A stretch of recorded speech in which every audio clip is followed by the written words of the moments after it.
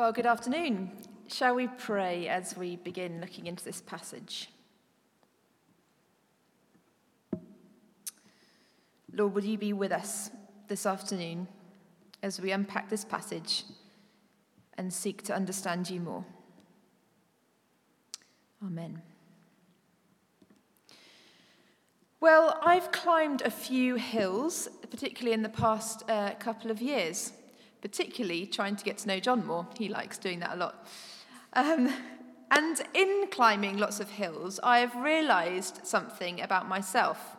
I've realised that there comes 3 stages of climbing a hill or a mountain. And the first is a readiness.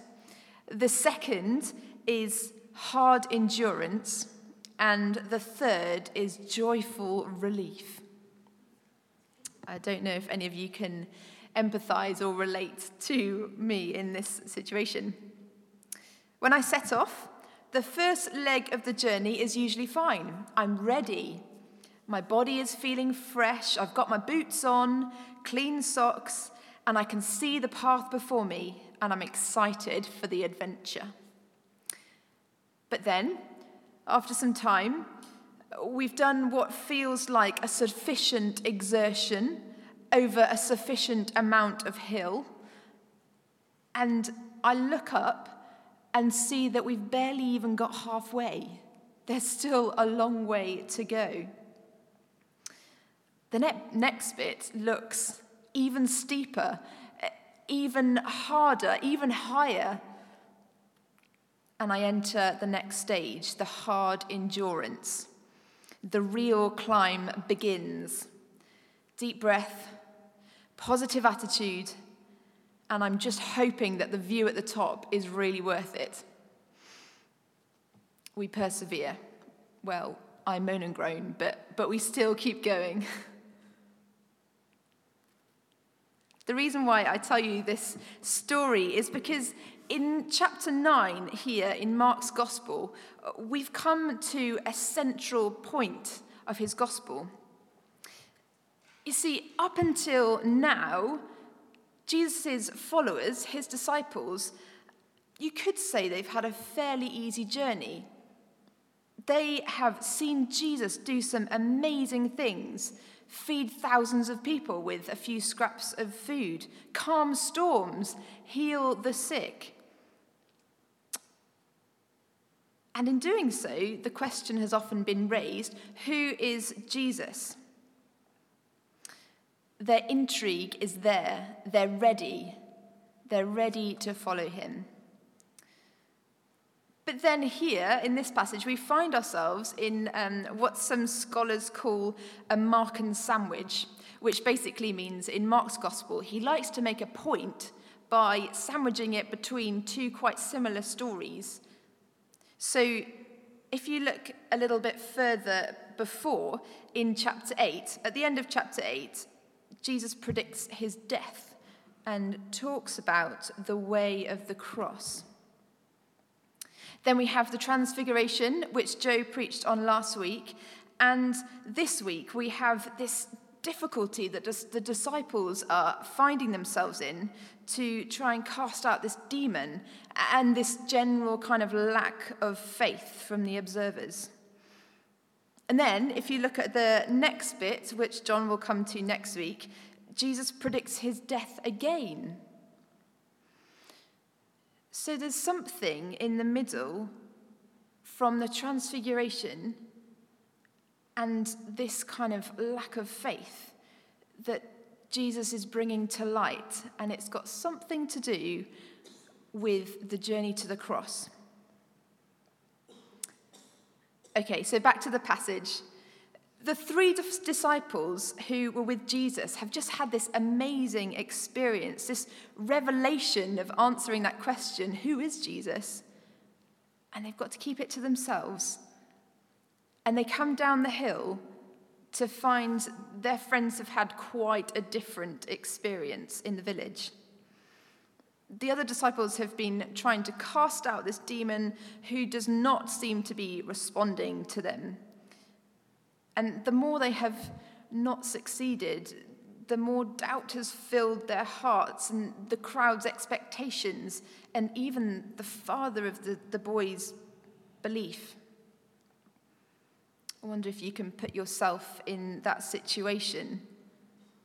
Can you imagine what it would feel like to be those disciples, filled with the Spirit but not quite able to do the task?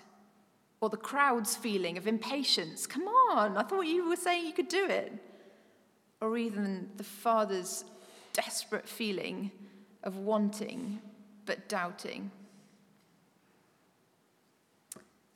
The journey through the rough road has begun. It wasn't as easy as they had previously experienced when Jesus was with them. So what was different? They've entered into the hard endurance, the second phase. Jesus gives this big sigh. Oh, this faithless generation. He sees the state everyone is in, saddened by the lack of faith before him. Even the father of the boy says to Jesus, if there is anything you can do, if Jesus is saying, what? Anything is possible for those who believe.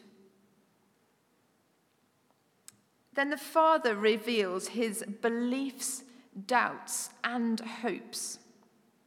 A prayer which we may often find ourselves in when we're praying in those moments where we're unsure that the little faith that we have will really be enough to hold us through the hard times. Whether the little faith we have will be enough to see us up the ascent of the hill. Lord, I believe. Help me overcome my unbelief.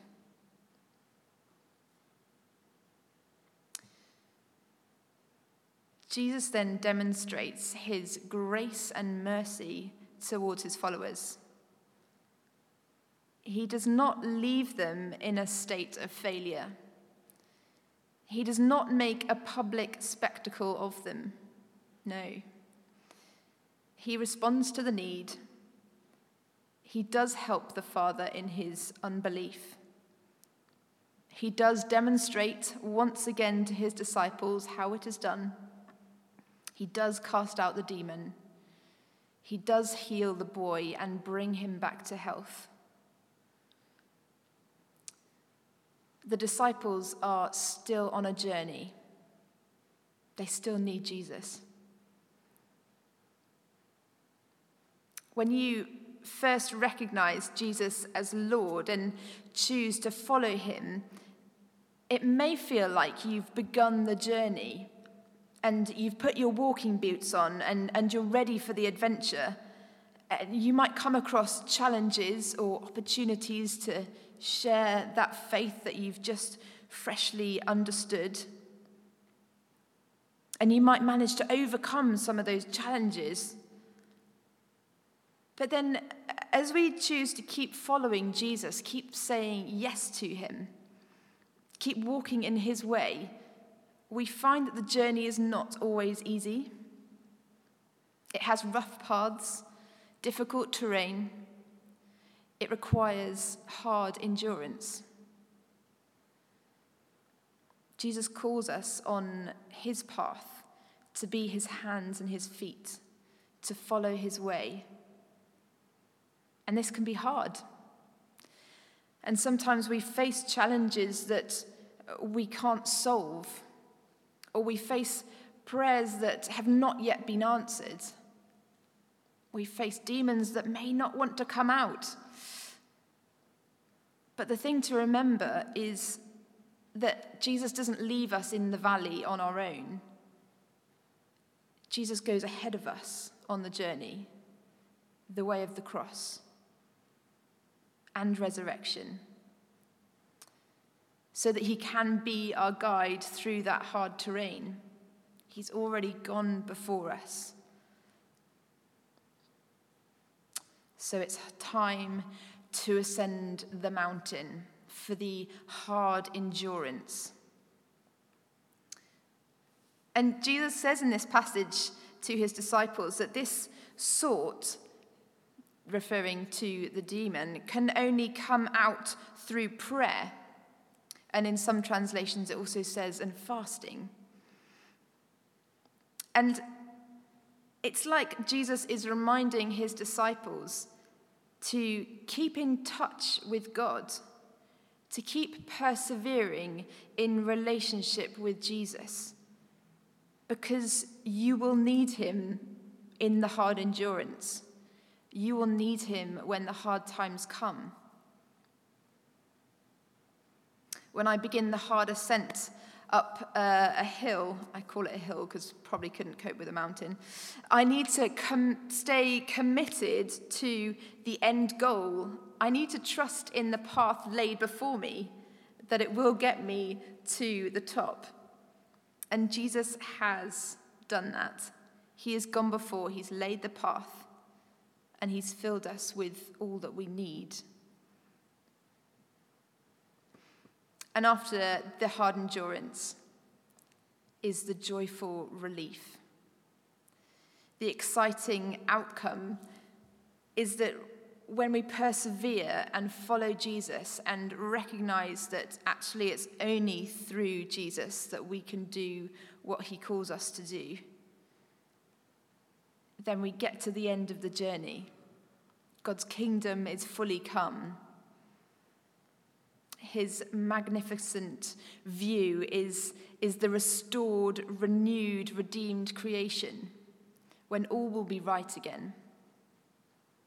So that's our journey. That's where we're headed. And the question for us is, will we persevere? Will we manage our way through the hard endurance when we're faced with doubt, with difficult problems?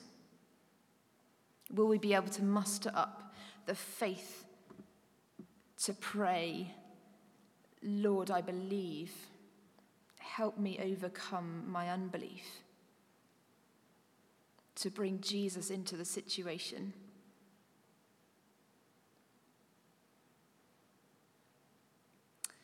So that's where we close today, that challenge. Will you persevere? Will you keep Jesus close in the good times and in the hard times? Because that's where we need him. Let's pray.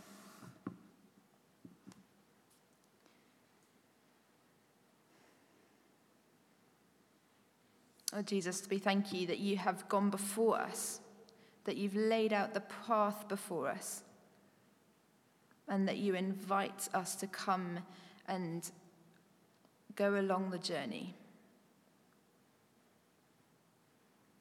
And God, we thank you that through the hard endurance comes the joyful relief, that one day you will do it to completion. Help us, Lord, in our unbelief. Amen.